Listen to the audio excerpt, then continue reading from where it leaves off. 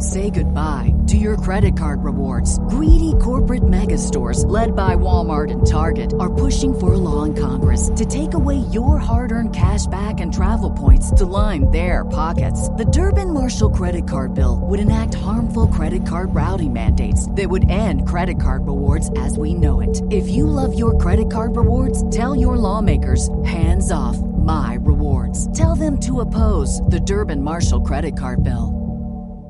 It is Ryan here, and I have a question for you. What do you do when you win?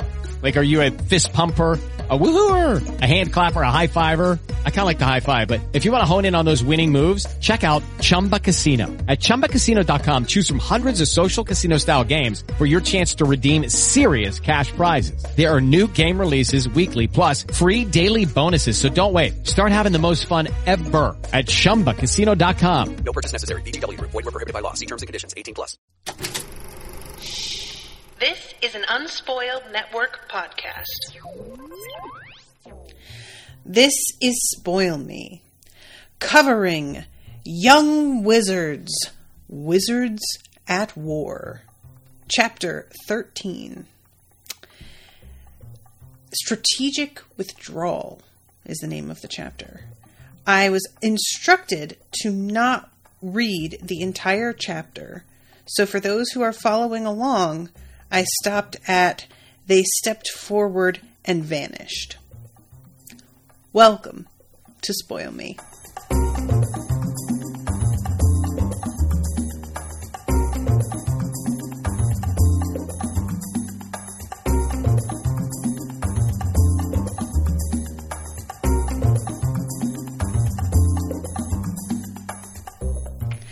Welcome to the show, everyone. I am Natasha. Thank you very much to Yama for commissioning this episode. Yama is here in the chat. What's up, girl? And thank you very much to Jacob, who made the spreadsheet for what spots I should end at. Jacob actually updated the spreadsheet for the new date when I had to postpone this episode, and I just can't get over that attention to detail, Jacob. Wow, you're really on it. So thank you for that. But yeah, so this section, it's fun. It's kind of funny to me that there's so much going on here. And after having, I think I didn't cover the last episode since October? When was the last one? It might have been more recent than that. Let me look. No, December 28th.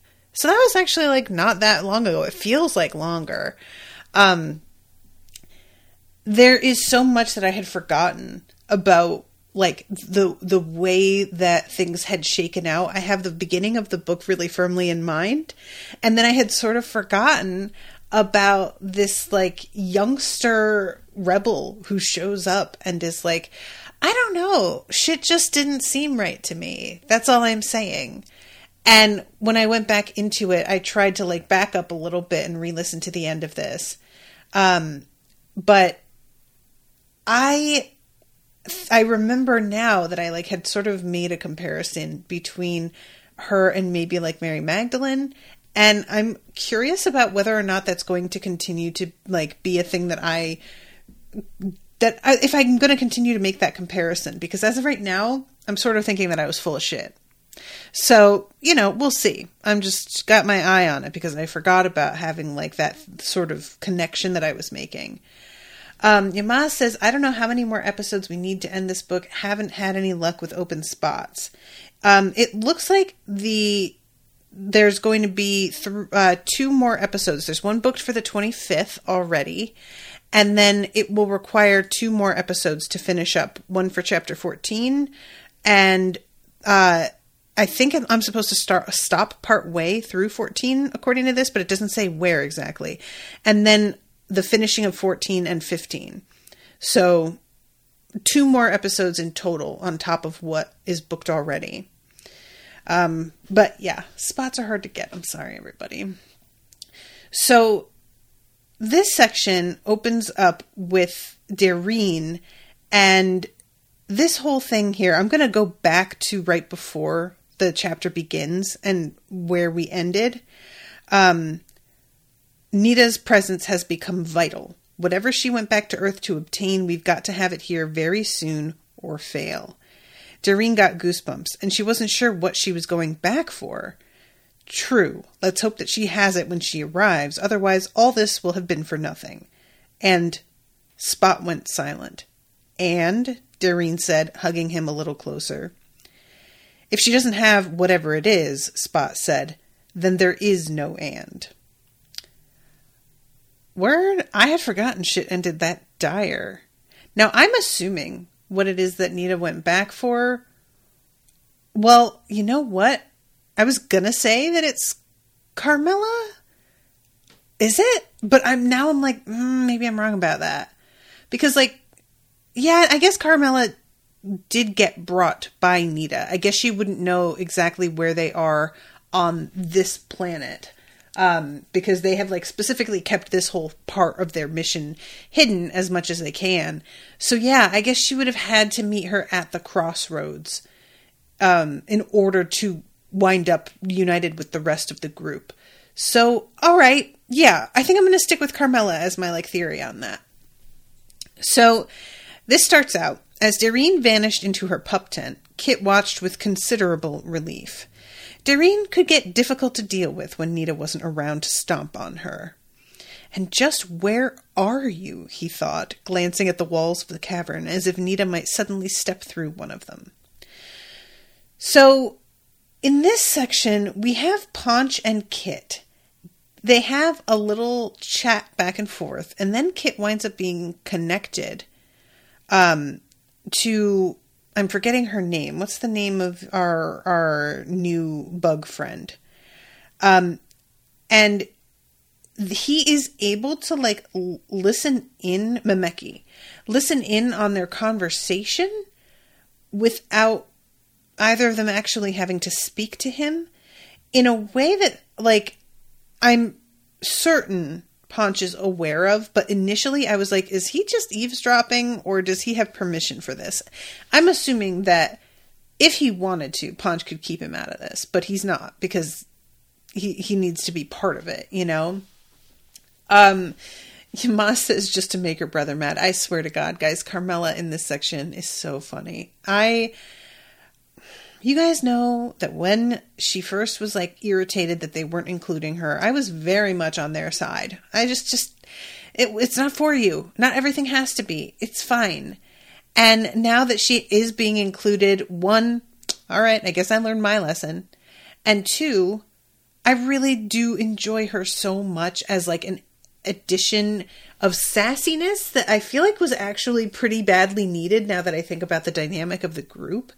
Like, when you think about the sorts of personalities that you want in a crew of characters, you need somebody who is more serious. You need somebody who's a little bit reckless. You need somebody who is, like, sardonic and maybe a bit jaded. You need somebody who is funny and comic relief. Those are, like, a lot of the sort of archetypes that we have gotten used to in anything that has a sort of, like, ensemble cast. And I guess, like,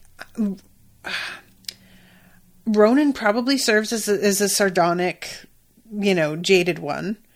The one who's a little bit more impulsive and reckless that's Doreen, right? I feel like Kit and Nita are pretty similar in their overall vibe. So that's the one place where I'm sort of running into problems making this comparison, because they both feel kind of serious. They tend to, like, agree with one another's decisions and methodologies most of the time. The times when they don't agree, the fact that they don't agree has been, like, a major part of the plot, because it is so unusual, it seems like, for them to not see eye to eye on something that winds up being the story. So yeah, I think I'm going to put them together as, like, a kind of joint serious thing going on. And then we've got an unintentional comic relief coming from Roshan, which I say unintentional because he was such a fucking bitch up until so recently. And now a lot of, like, his sort of not really knowing what is appropriate, or, like, at one point in this section, Kit uses an idiom, and he's like, wait, it was sweet. What does that mean? That is like, it's cute. It's not actually super funny, though. It's like an unintentional thing because he doesn't get it. A fish out of water sort of thing. They're all fish out of water on this planet, but like he, with the group, you know. But this has got me sort of thinking about the fact that like this doesn't usually work as an ensemble cast. We don't have that in these stories that often. When we do, it's like a crew that gets assembled eventually, and they don't necessarily spend all that much time with each other. Like when they were doing their underwater mission and they were with a bunch of like whales and sharks and things, that was like, these were not people that they spent so much time around that I felt like we got to know them super well. And even when we were in Ireland and we were, you know, fighting in a pretty big group of wizards, same thing. We got like a pretty surface sort of introduction to a lot of them. The one that we really got to know was Ronan and her grandma, right? Or her aunt, was it? And even her, didn't get to know her that well. So this is sort of a new thing for this author. And I just think it's really interesting about the choice to include Carmela when she isn't a wizard. And I'm really wondering so many things about the choice to do this.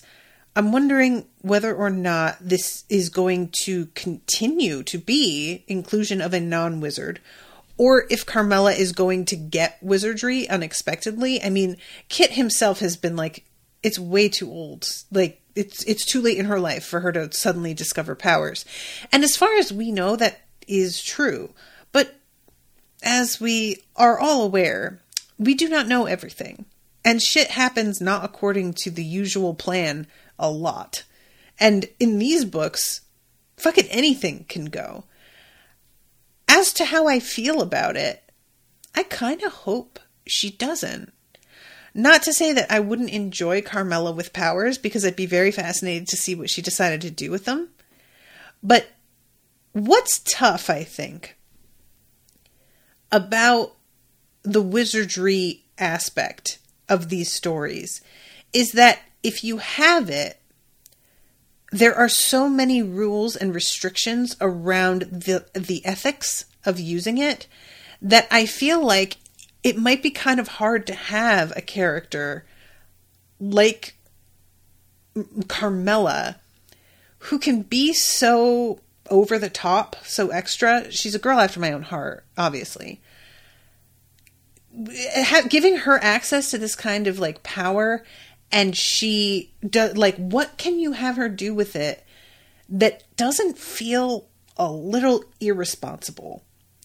Like, it's not as if Kit, I keep wanting to call him Cat, Kit and Nita don't do their occasional like fun thing with their magic. I mean, she just like opens her fridge and asks for his fridge to be there, kind of thing. That's fun, and that's not super necessary. But also, she has to sort of like talk the appliances into working with her on this because they're a little annoyed by it. And with Carmela, I guess like what you could do with that is because Carmela is nothing if not persuasive. With like, she's just charming. Everybody seems to like her. So I guess you could have her be somebody that manages to like just talk things into cooperating when it wouldn't ordinarily do so, you know? I'm not mad at that. That would be kind of interesting, actually. Or when it might just like give a little bit of a problem about it, she could find a way to like, I don't know, flatter or like, who knows? I feel like putting the restrictions on wizardry that this author has, I understand the reasoning for it, and I think it's like a smart thing, and in world it really makes sense considering what wizardry can potentially do. But it makes it so that everybody has to view things with a similar amount of seriousness and what's the word I really want? Like a gravitas that can sort of make their personalities feel like they fall back. And you don't want to have that happen with somebody like Carmela. So I could see it being possible. But I feel like Carmella's a little bit more fun as a non-wizard who isn't restricted by those sorts of ethics specifically, you know? And even in the speech, you can't lie in the speech. So she is sort of being held to something because of the fact that she's using the speech to communicate at all. I don't know. I keep thinking about this. So anyway, we go to Ponch talking about the fact that he was trying to make Memeki feel better. And he says, it felt like something wrong had happened to her. I wanted to make her feel better. I thought maybe if she went for a walk with me, I could take her away from the bad thing that made her sad, but it's still inside her. And I just love Ponch, guys. Oh my God, he's such a good boy. He's trying so hard. Like, he has the best intentions. So, you were saying about the things you couldn't talk about. I was? Kit thought, no, I wasn't. And another voice spoke, both seemingly at a distance and very close. There is a story that every Yalda knows for a short while, it said, when she's very new. But knowing the story makes no difference. The ones who know it die anyway, and speaking it means you die sooner. The wise thing is to forget. So, this is wild. A whole other version of, I guess, like the creation story is meant to be like, it's the combo creation story and like choice story, right? Because I feel like the other choice stories we've heard, I don't feel like they go back as far. These feel like more the, God created the earth in 7 days has been tied into these in a way that I feel like in the last book when they're talking about things, that's not, the creation of the planet isn't really talked about the same way. It's all about the choice. So Kit had fallen asleep and he is able to hear Ponch's conversation. And this is when I was just sort of like, is he supposed to be here? Like, I felt like he was intruding a little bit, but I wasn't sure, He lay very still, doing nothing to disturb this state in which he could hear what the dog heard, scent what he scented. Right now, Ponch's world smelled of warm stone, mineral flake grit, somewhat sweaty or otherwise ripe-smelling humans, various foodstuffs and food wrappings, and the unique scent of a Yaldiv. It was like a more refined version of the crude oil scent he'd followed here, a hot plastic sort of smell, shifting slightly from moment to moment with the emotions of the one who spoke. And she says that, like, what happened so long ago doesn't matter anymore, and Ponch is asking, well, what way were things a long time ago? Her voice went low, as if even here she was afraid she might be overheard. When we're very young, Memeki said, the blood inside us speaks for a while. It says that once there wasn't a city, or even a little hive. Once the world was big enough for everyone to walk wherever they wanted. And there wasn't just one king, there were many, and each king had just a few chosen ones. There was always enough to eat, and not so much work to do. And there were no others. She briefly sounded confused. Or there were others who didn't want to kill us. I said it was a strange story. Then something happened. No one's sure what, but it's as if there was a bigger king who made everything to be built. The sky, the ground, the way our own king tells us how to build a nest and kill the enemy. There were some who built the everything that way, the story says. That other king was supposed to have shown them how. Then Yaldiv came to live in what that great one's servants had made. They lived there a long time, and then she stops, like, as she's telling the story, it's like she sort of realizes that this actually doesn't make sense, does it? And I really enjoy this aspect of it because this is something that you can watch happen with people sometimes. If they are already starting to get a sense of like, things that I have been told might be bullshit. And then you ask them to like share with you what it is they've been told or believe. If you get somebody at the right time and you get lucky, as they begin to talk, they themselves begin to put two and two together and go, oh, wait a second. And I kind of imagine that this is what therapists must like wait for, you know, because therapists, the whole point of them is for us to tell them what's like going on in our heads and our lives. And they very gently direct us into certain like thought patterns or questions, but they are not actually supposed to tell us what to do, which is sort of like what Nita winds up running into later here with the choice. And we have to figure it out for ourselves, or else it doesn't mean anything. You know, being told what to do, being told about your own patterns really explicitly when you haven't even started to put that shit together yourself, that's not actually helpful in the long term. And in some ways it can like impede a person's progress because they fight back against what they're being told, because as far as they are concerned right now, it's not true. And so they wind up sort of in denial because it's a little too early to try and introduce that idea. But here, she's like exactly in the right place where as she's talking, she's like, hold up, wait, that can't be right, you know? And I really like that. Yama is saying, I think that Ponch wants to share with Kit to have a deeper and better connection with him. That's how I took it. Okay, I'm willing to accept that. So that part of the story makes no sense. How could anybody build the sky? No one could reach it. It's got to be true what the arch-votary says the king tells him, that the old stories are madness and death made real, a way for our enemies to trick us. I know a story like that, Ponch said. I don't think it's a trick. You don't? If your story's like mine, then there's more to tell. Yes. It's as if, when everything's made, another great one appears, another king. That one went about saying he knew more things than the first great one, better ways to live. He said that having so many little kings was wrong, that there should only be one, himself. That would make warriors mightier, workers stronger, vessels more fruitful. The little kings and their consorts said they didn't want his way of living, and started a war. It went on forever. But finally, the second great one realized they would never do what he wanted, so he made the sky catch fire. Small suns like Sek fell from the sky on the little kings and killed them and all their Yaldiv. But the story that your people tell each other now says something different. It says there never was any war before the war of now. The only king that has ever been is our own great one. And when we win the war of now against the evil city, the world will be pure.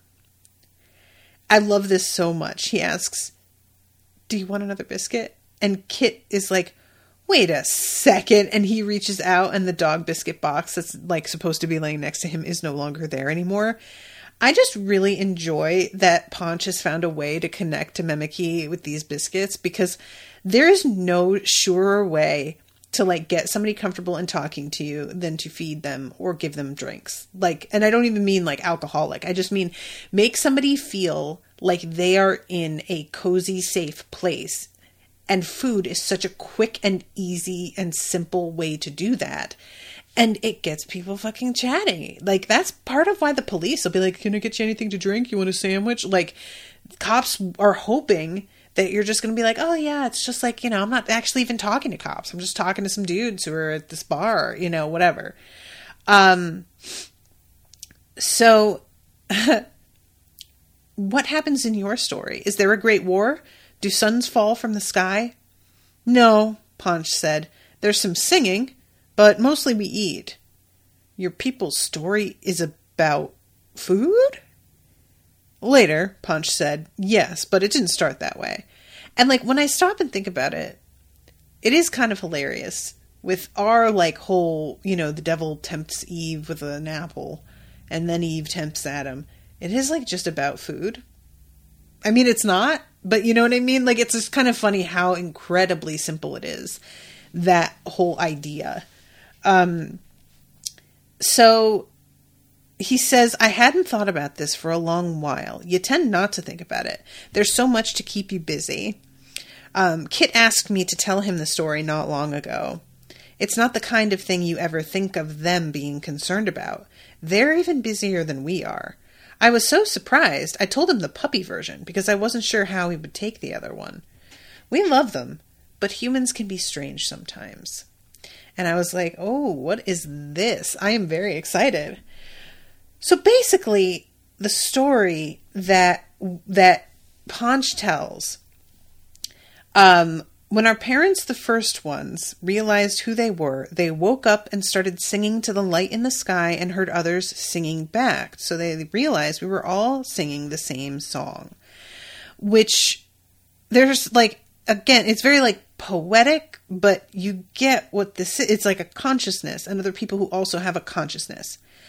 Instead of staying alone, the first ones started to run together in groups, hunting for food together. It was a hard time. The world was full of things to eat, but catching them was hard. So eventually, they get to a point where they're like really struggling to survive. And then they run across some people. And the people are like, well, you could help like us figure out how to live, and then we could help you. And Ponch is like, you know, they were getting by, but they were, you know, having the same kind of hard time that we were. And everybody was kind of like, they weren't in unison about what to do with the situation. Some are like, we have to leave because if we're all competing for food, we aren't all going to be able to make it if we're in the same location, which does make some sense. There are some who are like, well, let's drive them out of here and we'll take this area and then we'll at least have enough for ourselves. And then I love this. Some said, let's eat them and solve both problems. And I was like, I can't lie. I get it. You know, like, I get it. If dogs all decided, you know what, we're just going to eat you, actually, because this is just, you know, I can't even really be mad. But then when they found different ways to catch things to eat and we saw them do it and cried because we were hungry, some of the humans did what the first ones thought was the strangest thing. They gave us some of what they caught. They started sharing the way we learned to share when we began hunting together. So we took them into life as a pack and showed them other ways that it could be. Caring for pups and watching over one another and hunting in a group. And they learned fast. They took us into life with another kind of creature and showed us how to learn their strange new ways. Like how they made things with their clever paws. We learned to drive the food into those extra teeth of theirs. He's talking about spears and stuff. And then we shared the kill with them. That became the bargain.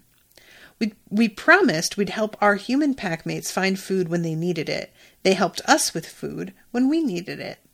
When the animals that hated our packmates got close to their dens, we shouted to warn them. Then they'd bring out the fire that scared those things away. We'd even sit together after the meal and sing at the light together. It was a good time. If your story is like ours, Memeki said, the good time ends. Yes and no, Ponch said. This is fascinating. We always heard voices when the light in the sky was full, the thing the humans call the moon. But there came a moon when all the first ones actually heard what the voices were saying. One sounded like the brightness of the moon, cold and small, sometimes louder and sometimes very faint and soft. It said, the time comes for you to choose a new path in which you may become more than you have been. Wisdom will come to you, and the power that will descend on you in that path is great. The one who made all hunters and all the hunted alike will dwell within you and among you in your own image. But to enter on that path, you must depart from your old comfortable certainties and walk the new way alone. And then a second voice spoke. It was more like the darkness of the moon, which is always all around it, trying to drown the brightness out. That voice said, Greatness indeed awaits you. But these naked apes, who in your folly you treat like your own kind, will either turn you into slaves, after the manner of prey with their proper predators, will come to fear your greatness and kill you. And if you do my bidding and kill them first, neither death nor pain will touch you, and this world will be yours forever. So your story has the killing as well, Memeki said. Almost. The first ones drew aside to consider, and when they'd sung the matter over together, to the voices they said, We've eaten the same meat as these creatures, and hunted in company with them. Though they're shaped differently, we're in pack with them. We'll do them no harm. Yet neither will we desert them, for without our companionship they might die. At this, the second voice laughed and said, Fools and weaklings! In repayment of your kindness, the ones you've spared will make you their slaves. They'll change your bodies and your nature at their whim until you no longer know yourselves. And since you've chosen to stay in pack with them, you'll suffer the fate they suffer, death and pain until time's end. And that voice faded away into darkness, where it remains in the dark beyond the moon, always waiting its time. Yet, when it was silent, then the first voice spoke, still and small. It said, You've put your proper choice aside, but this you did in loyalty's name, and so in life's. For life's sake, therefore, some of its power will descend to you. In every generation will be whelped among you some of those able to sing the speech that every creature hears. But no power more will come to you, and no new life, until you once more see before you the path you refused, and set out to walk it alone. And then that voice was silent, as though we'd sung to the silver of the moon from then till now. And though we'd sung to the silver of the moon from then till now, we haven't heard it again. We live and work and hunt with them as we did before, and we take care of them as we promised we would. They give us what we need, which was always their part of the bargain, so everything is fine. And when she's like, so then why do you still sing to the light? He says, I don't know. It's a habit. So, this is really great to me, because this is something that I think a lot of us struggle with. And I'm going to break this down into like the sort of when I say a lot of us struggle with, I think that this applies just as much to something as simple as the food chain. Some animals seem to have more consciousness than other animals. There's a reason that there are a lot of people who are like pescatarians. They're willing to eat fish, but they aren't willing to eat like mammals mostly. And, you know, like I can't deny, as somebody who eats everything, that there are some animals that just seem to be, it's not even more intelligent. That feels too simple. It just feels like they are more conscious. That is not to say I won't still eat them, but I completely understand why there are certainly people who have trouble doing it and feel like, I don't know, guys, it's not really right. You know, is it right? I don't even know what that word means, like in respect to something like this, you know, to me, I'm fine with it, but you know, there's a reason why some of us like do the whole, well, how can you have a pet and say that you care about animals and then go out like, because a lot of people will sort of try and use it as a trump card that you have a pet at all and try and ask, well, what really is the difference between a cow or a pig and your dog? You know? And there isn't one. It's just the way that we are raised and sort of brainwashed to see animals. And if you work on a farm and you're around animals a lot, you will see like pigs are smarter than dogs. Pigs are really, really smart. It's like genuinely, yeah, it's a thing. It's known. However, they do not, as much as they may, a lot of animals seem to have more consciousness than others, they don't have the kind of consciousness that leads them to building like civilizations or anything. And it's always been sort of like a thing for me to wonder where that line gets drawn and why some animals move past it and others don't. You know, this is, and I say it's a thing for me, and it's a thing for science. That's like a major part of the question of evolution is like, how did we get here? And other things haven't evolved in the same way. There are creatures alive that are barely any different than they were millions of years ago. They are basically the same creature practically as they ever were. And then there are beings like us that have moved forward and changed dramatically. And our bodies are different. Our skeletal systems are so different. And why? Why did that happen with us and not others? And this whole explanation for dogs being given the chance to advance and become like evolutionarily, perhaps really technologically advanced beings eventually, if they were given the opportunity to, but they chose not to out of loyalty to us. That's a really good story. Like, that feels really like it makes sense. It works for me in terms of like a legend that they would tell their pups. It works for me in terms of just the way that our relationships are with dogs as human beings now. And the whole idea of them being concerned that we couldn't make it without them. And so they just don't want to completely abandon us because they feel like we're partners together. It just completely feels right to me. You know, their concern in that way being what sort of gives them enough awareness that we connect with them the way that we do. And I'm going to say something that'll be controversial here. But the connection that a lot of us have to animals, I feel like with dogs, it's different. And that is not to say you can't have an amazing connection with pets that are not dogs. I'm not saying that at all. As somebody who owns 2 cats, that's just absolutely not the case. But you guys know what I mean, where there is like this sort of,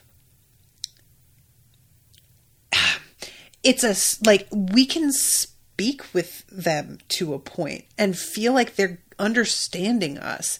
And there's even been boards made where there's buttons that have certain words associated and dogs are learning how to press them to say things to them.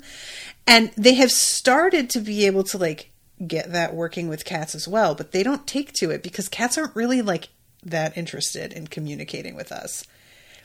It's just, they don't care. Cats are their own thing and they're fine with that. And they're like, yeah, we like you fine. And you pet us and you feed us and that's cool. But like, that's it. And we're very happy with that. And we can just sort of leave it there and we'll be fine. And dogs, it feels like they want more. They are actively trying to connect with us more every day of their lives. You know what I mean? It just feels different with them, which is part of the reason why I have cats, because I don't want a being depending on me that feels that aware of me all the time. It's too much. It's part of why I don't want to have kids. It's the same exact reflex keeping me from having kids that keeps me from getting a dog. Too much. It just feels like the kind of pressure would be very different. Do you know what I mean? So, and again, I know this is going to be controversial and there are so many people who are not going to agree with this, and that's completely fine. But this is just my personal feeling on it.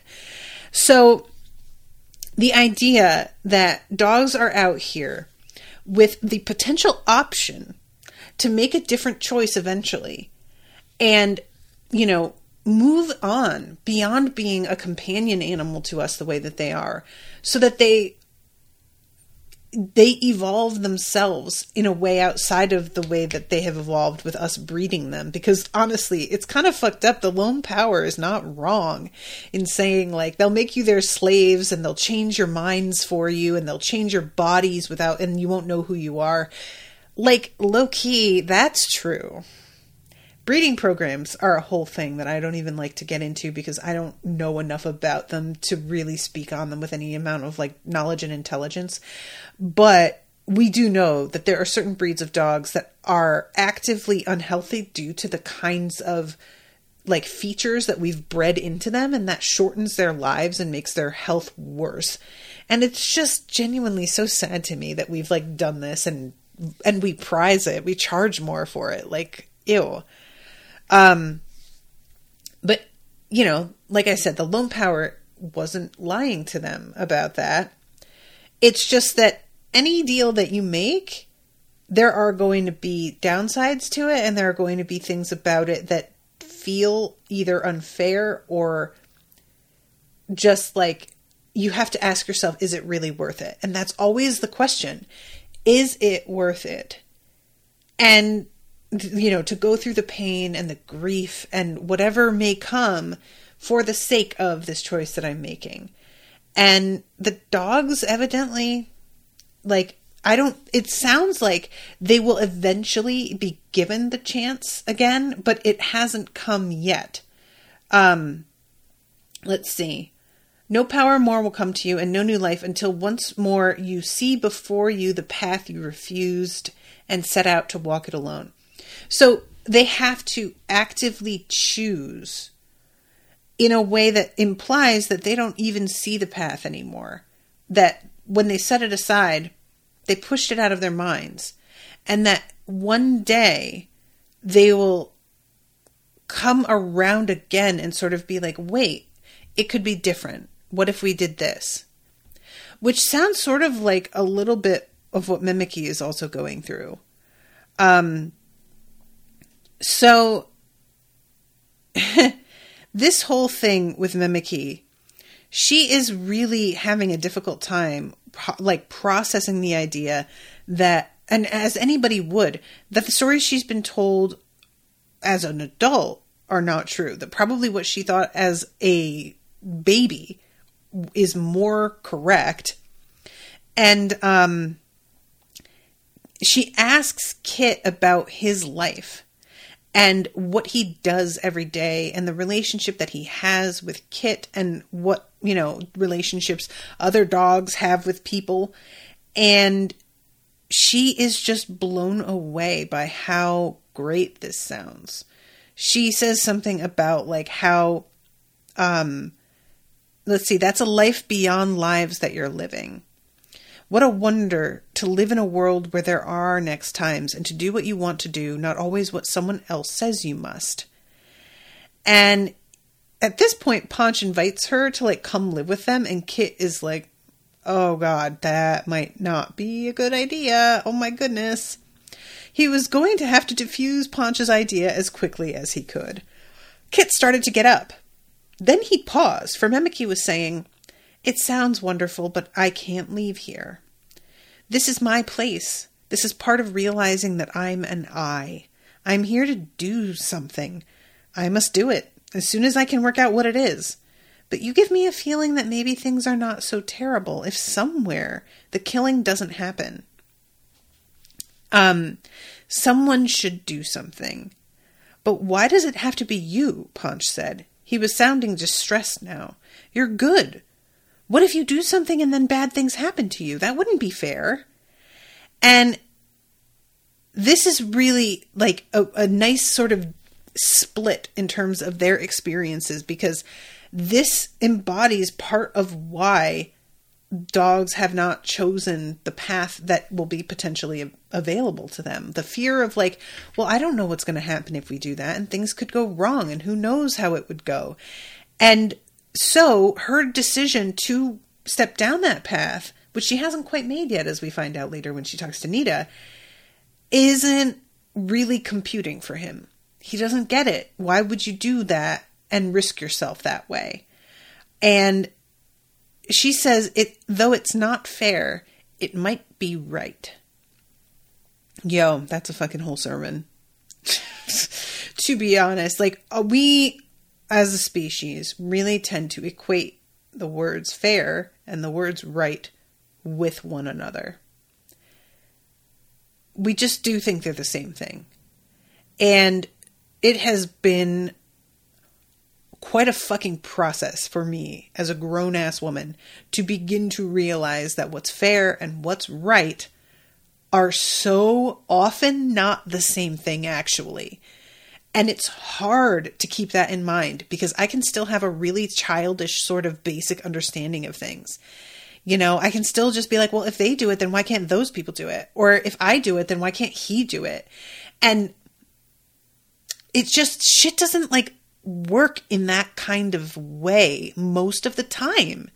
The kind of balance, when we say the word balance, we picture things being exactly even in a certain way that we also think of when we think of the word fair. And that's just actually kind of like, it's a baby's idea of fair. It's just so basic, you know? So when she said that, I just like had a moment of just like, Jesus, that's fucking true. If no one ever does anything, nothing will ever get better. Sometimes when I was young, I would go outside the city with the other moltlings, and in the forest we would hear the trees crying. I always thought what the workers did to them was wrong. But the Great One said the city had to be bigger so there could be more warriors to fight the others, and there was no way for the city to be bigger without the paper the workers made from the trees. Most Yaldiv didn't care about the trees one way or another, and though their weeping troubled me, I'd never have dared say what I thought because the warriors are always looking for anyone who says the wrong word. There's never enough meat, and they get the first bite of any transgressor.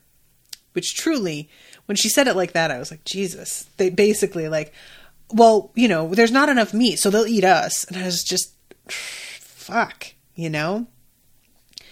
And as this begins to like take shape in her mind, she's beginning talking about like the process of her growing and really wondering if she can push the envelope now that she's like an honored one. She's one of the chosen like king's concubines, essentially. And like untouchable, so she still thinks. Is she going to have the opportunity to maybe make a change? I was almost ready to speak. Then I turned around and saw Yaldiv in the tunnel who weren't Yaldiv, and the world went strange. So they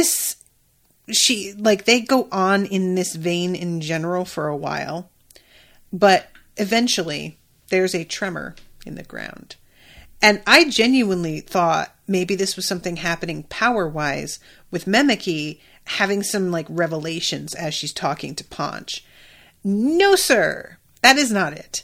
It turns out the fucking Yaldiv have found them and are tunneling up to them from underneath, even though that shit is like solid rock. And this is supposed to be something that the one living inside Ronan has his eye on and keeps from happening.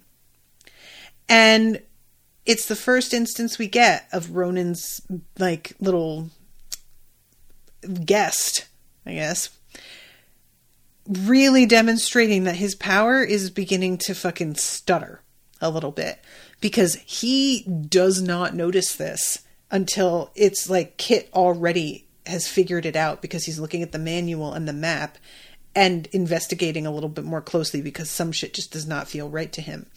So he's like ahead of one of these sort of godly beings in terms of knowing what the fuck is going on. And that made me so afraid. Like, I don't think I realized just how much I was depending on Ronan's guest to manage things for them. I knew that he couldn't do as much as I wanted him to be able to do.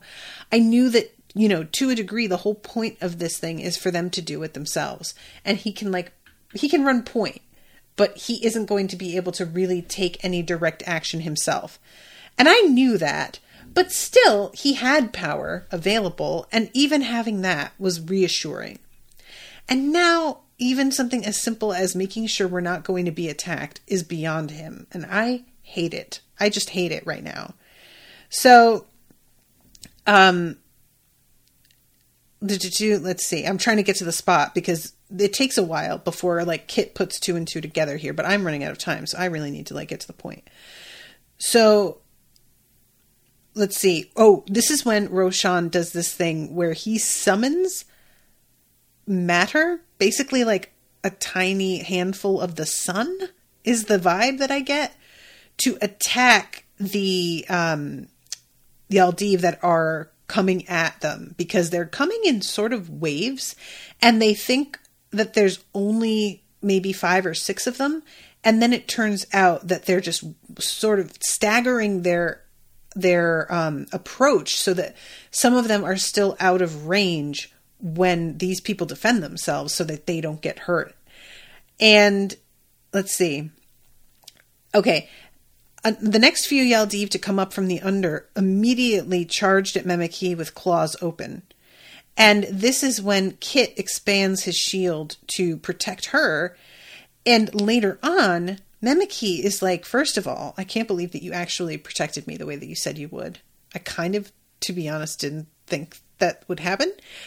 But also, what the fuck? They are not supposed to be able to come at me. I'm untouchable. That's like the point of my position. And they were trying to kill me. And what is up with that? And I was just like, newsflash, Memeki. They fucking know that you're a rebel. It's as simple as that. It was surprising to me that she's even asking the question. Of course they're trying to kill you. You're out here fraternizing with these people whom, even if the king didn't realize what they were actually doing here, he knew that they were fucking imposters. You know, even if they're working with faulty information, they know that you are talking to and sharing secrets with people who are not of your own kind. It's no question to me that would be enough for them. You know, she says something about how, like, if anybody says a wrong word, they make us into meat. Well, this sounds like what you're talking about, girl. Why is this shocking to you? I don't know. I was just surprised at her being, like, really puzzled and shaken by this in a way that I thought she would have taken for granted that being caught here meant that they would try to kill her. So this is when Nida and Carmela come through the portal. And Kit is just like, oh God, this is like the best possible time for them to turn up, but also this sucks. This is not what I want them to have to deal with the second they come in. Although he's thinking only about Nida because he hasn't realized that Carmela is here quite yet. That comes a little bit later. So Nida, let's see, I'm trying to find the spot. Between one breath and the next, it was as if a star had fallen into the crevasse. So this is what ends the battle. And then Kit is able to like take a moment and speak to Nida. And Nida reconnects with Dareen as well in this moment that was so adorable because Dareen just basically like launches herself at her sister and tackles her. And Kit's reaction to Carmela being here, it's described as like he is even more surprised than if the lone one himself just walked the fuck in right here. He is so floored. Just truly, I think it's like a combination of this doesn't make sense, but also he says to himself, what did I do to deserve this? Kit, I'm going to need you to turn down the drama a little bit, sir. You are being hysterical. Your sister is not that bad. You know, like, if his sister was the level of annoying that Roshan is, okay, fine. You could definitely be like, I don't want this. But Carmela is just a little annoying to you. Get over it. Get over it. Truly. Just get the fuck over it, dude. And I'm saying, like, she's a little annoying to him because that's how siblings are, right? They just, like, know the fucking buttons to push and how to get under your skin. So, to a degree, that's just unavoidable. But also, everybody else likes her, Kit. I don't know what to tell you. Like, so, this is when Nida notices Memeki. Before anything else happens, I really need something to drink. Has Dareen stolen all my sodas yet? I like this little moment. And he has this back and forth a little bit with Carmela. With Paunch about Carmela. And I really like at some point, he's still trying to sort of like tell Carmela to leave. And I think that it's Paunch, or maybe it's, Philip. One of them says, essentially, I would bend to this wind if I were you, because I think fighting it is just going to break you. And I was like, yeah, Kit, look, you have a very strong will, and we all know that, but I got a feeling that if anybody is going to dig their heels in and really not doubt themselves at all, it's going to be Carmella. So you are not going to want to go up against her in something like this. You just don't want to do it. Just don't do it. So let's see. This is when she asks, how could they attack me? And then, he goes and talks to Ronan and is like, what is going on?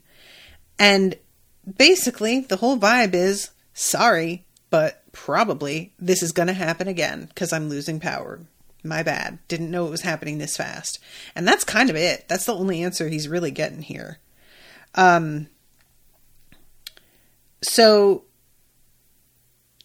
Off by the former crevasse, Philip and Rosham were checking over their Mokta roofs, and Ponch had run over to them in the slender figures who now stood by Philip and was fluffing up his fronds.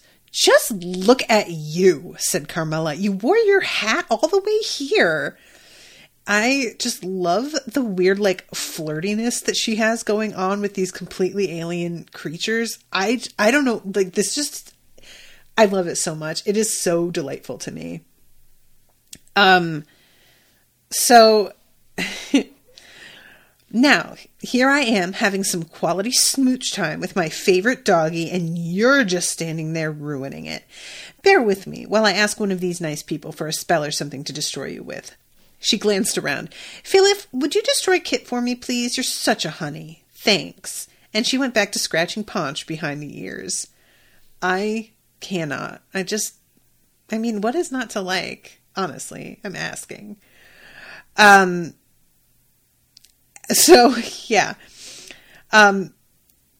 Kit got the sense from Memeki of something much like wistfulness, like a kid who stands off to one side of the playground knowing he's about to be picked last for a game, as usual. Yet he also had a sense of something else, a strange and growing hope that something different was about to happen. She's terrified, Nita said silently, and not just for herself, but something else is going on too. You feel it? So Memeki calls to Kit by name, and he's sort of shocked as he realizes she hasn't used anybody's names. So this is already a pretty distinct moment for her. I must go back to the city for I see I am putting you all in danger, particularly Ponch. And when Ponch tries to be we can take care of you, you can stay with us, Memeki says, you care for each other. It is so strange. Somehow, though you come from so far away, you are like me. How, I can't say. But there are other reasons. I must return to the grubbery. My time. And she broke off and went silent like someone distracted by a spasm of pain. And we find out that she is going to give birth, so to speak, and get eaten alive by her young. And it's truly awful. And Nita, cottons on to what's going on here and begins asking her about the choices that she gets in this. And it is a really intense moment because time is running out. It feels like there's another attack coming, and Nita seems to really believe that if she gets Memeki to make a choice here, that somehow that will give them the edge that they need in the moment. And maybe they don't even the energy I'm getting off of Nita is if she makes the choice now, the fact that they're attacking us won't matter. And I'm really curious what she thinks is going to happen if Memeki makes a choice right now. Because, she's behaving as if I don't get her to do it now, it'll be too late. But I don't see that. I could, just move somewhere else and keep talking to her, and there could still be some time. I don't know. I just felt like I didn't really understand Nita's, urgency here, the way that she was, approaching it and telling everybody else, wait a second, while they're, actively freaking out that there are more of these Yaldiv coming at them, So, let's see. I'm trying to find the exact spot where this conversation really starts going. Oh, and I forgot about Nita's conversation with Ronan. This is kind of a weird one, and I really don't have like a lot of time to get into it. But the overall, like, what I took away from this is essentially that maybe this being inside him is in danger because of what's going on. And the advantage that they have is beginning to wear away. As soon as it realizes some of us haven't been distracted, or that she has happened, which she hasn't entirely, this conversation, I feel like, is more just the two of them coming to terms with things that we as readers have really started to understand already, if that makes sense. If I'm missing something that you think I should talk about, Ima, by the way, feel free to chime in. But this conversation, I will be honest, it didn't really stick with me because I felt like they were repeating stuff that I knew or had already assumed. Okay. I had a little scare when we first got here, Nita said. It wasn't your fault. Then she put a hand out and laid it on that shining carapace. Memiki shivered a little under her touch. And as for you being nothing to be afraid of, not for us maybe, but someone else is scared. And Nita, while she's talking to Memiki and sort of sensing Memiki, is feeling the sparks of life inside Memiki that also contain sparks of the Lone One. And there's a sort of malignance to them. Even though they're not conscious beings as of yet, but there's a real sense of like, this has been orchestrated to be this horrible process because the Lone One is just spiteful, you know? So Nita is just absolutely fucking floored when she realizes exactly what's going to happen to Memiki. And Memiki senses Nita's shock and is like, well, you had a mother. You know how this goes. And Nita is like, that is not how that goes for us. And Memiki says, what mother would not die for her children? And this makes Nita remember that, like, her mother defended her the way that she did. It wasn't that she wasn't going to die anyway, but you know, like, she did throw herself in front of Nita. But it's not the same because she chose to do that. Whereas Memiki has been put in the position where not only does she not choose her own biology, but she is called to the king and forced to mate whether she likes to or not. It's absolutely not optional. They will make her. And this is what Nita specifically asks. Like, what do they do if you say no? And she says they make us into meat. And there's this moment here with Nita thinking about the like little, I don't know what to call it, the little riddle, I guess. Within every dewdrop, a world of struggle. And this was it, she realized. The struggles were the same. The answers were the same. This was the key. I'll be honest. I don't get that. I don't get the connection that she is making here to this moment with that rhyme. Like, I just don't really understand. To me, like, the struggle is the same, the answers are the same. Again, I thought that we were already there. I thought we knew that. And is that all that she's supposed to get from that rhyme? I thought there was going to be like more to it. Do you know what I mean? And it just felt sort of like, I don't know. I felt a little bit let down by this because it seemed like this is a concept that I thought she knew of already, that we are all having to make the same choices and the same like basic parameters apply to all of us. I don't know.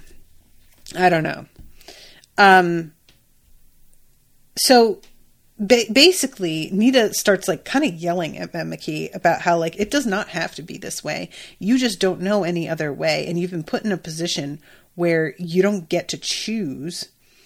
And Nita says they have no other way to be born. They have to kill you. She was getting angrier every moment.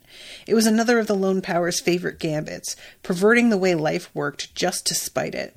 There might be more to it than that. Never mind that right now. Once things were different, but now you're called to the king. And this is when she asks, can you not go? And she says, no, I have to go. And this is where Nita just keeps on being like, hold on, guys, hold on. And Memeki admits that she has not made her choice and actually answered the voice that is asking her to choose something different, because she has never really known how to answer. And Nita knows that she absolutely has to say yes, or else everything is going to go to hell, but also that she cannot tell her to say yes, because that's not her job. And that will like take all of the meaning out of it and will screw everything in the same way as if Memeki had said no. So she is just standing there absolutely losing her shit because Memeki isn't making a decision. And Yamana is saying, it sounds bad for us because it's not how it works for humans, but there are plenty of species out there that the mother dies after giving birth. Yeah, I think that what this is supposed to be is that the fact that this is being inflicted on a creature that's conscious, like, you know, species where the mother dies after giving birth, like, there's clearly supposed to be a difference in the type of consciousness and awareness that they have. So the fact that the Lone One has done this to these beings that have full, like, conscious lives and attachments and grieve and, you know, it's just, like, meant to be an additional kind of punishment than other creatures, because, like, you know, when Nita goes and talks to, for example, the cancer cells, they can only speak in, like, these short bursts because their consciousness is very limited. It's there and she can communicate, but it's simply not the same. So that was my assumption, is that, like, beings that have a real consciousness, usually this is not how it's supposed to go for them. But that's just my assumption. You know, it's not actually spelled out like this, so I could be very wrong about that. So Nita keeps trying to put it off, but they're like, finally they say, no, now, because Ronan's got the guest speaking through him, telling her, let's fucking go. They're coming 5 times as many as last time. So we find out that Philip has set up this little thing for them to travel with. And I love Nita just being like, literally, what would we do without this guy? He is such a better senior than all of us. He is so prepared. I cannot get over it, which I really enjoyed. I left an open receptor for the leash and all the Moktaroof spells. Tell me the words for your end of the spell. I can chain them together. And this is when it ends with all of them just taking a step forward and vanishing. And that was where I had to stop. So I have to wrap. But yeah, one more episode booked. There are 2 remaining that will need to be booked for me to finish this one. Hopefully, eventually, y'all can find some spots. Fingers crossed. But yeah, I was glad to be able to return to this because I've been thinking about it. This one's such a weird one. They're all weird in their own very specific ways. But I wasn't ready for the kinds of, like, team ups that we're getting in this book. So it's really been, like, on my mind a little bit, and I was glad to get back and read some more of it. So, all right. Well, thank you everybody for listening. Thank you, Yama, so much for hanging out in the chat with me and for commissioning this. I hope you're enjoying it. And I will be seeing you all again in a little bit with a new episode. Until then, toodaloo, motherfuckers.